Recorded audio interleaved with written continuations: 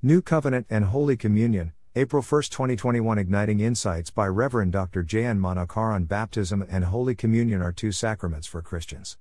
In the upper room, Lord celebrated the New Covenant with his disciples and was given his commandment to disciples to follow. I Corinthians 11, 23-34.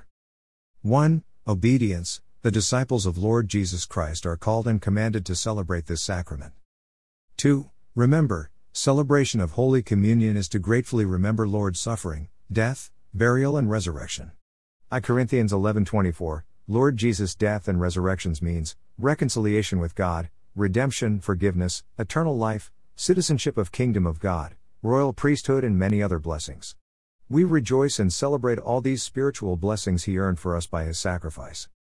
3. Examine. It is wise to observe the Holy Communion after examining ourselves. I Corinthians 11:28.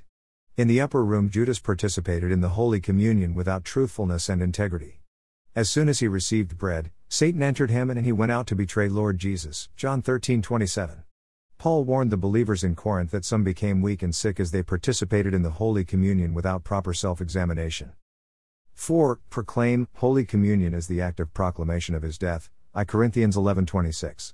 Partaking Holy Communion is the proclamation of the deliverance of disciples of Lord Jesus Christ from slavery of sin, Satan, world, and death. 5. Participate. Holy Communion is not a private meal, it is participation in the body of Christ. Christian disciples are numerous, but they are one body, the body of Lord Jesus Christ. I Corinthians 10:16-17.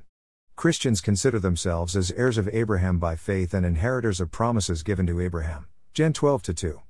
However, Christians are also inheritors of the call of Abraham, Gen 12:1. 6. Anticipate second coming. The phrase I shall not eat it until, Luke 22:16, implies that Christ expected the eating of the Passover, Holy Communion, to continue during his absence until he would partake of it again at the eschatological marriage supper of the Lamb, Revelation 19:9. Let us meaningfully celebrate Holy Communion.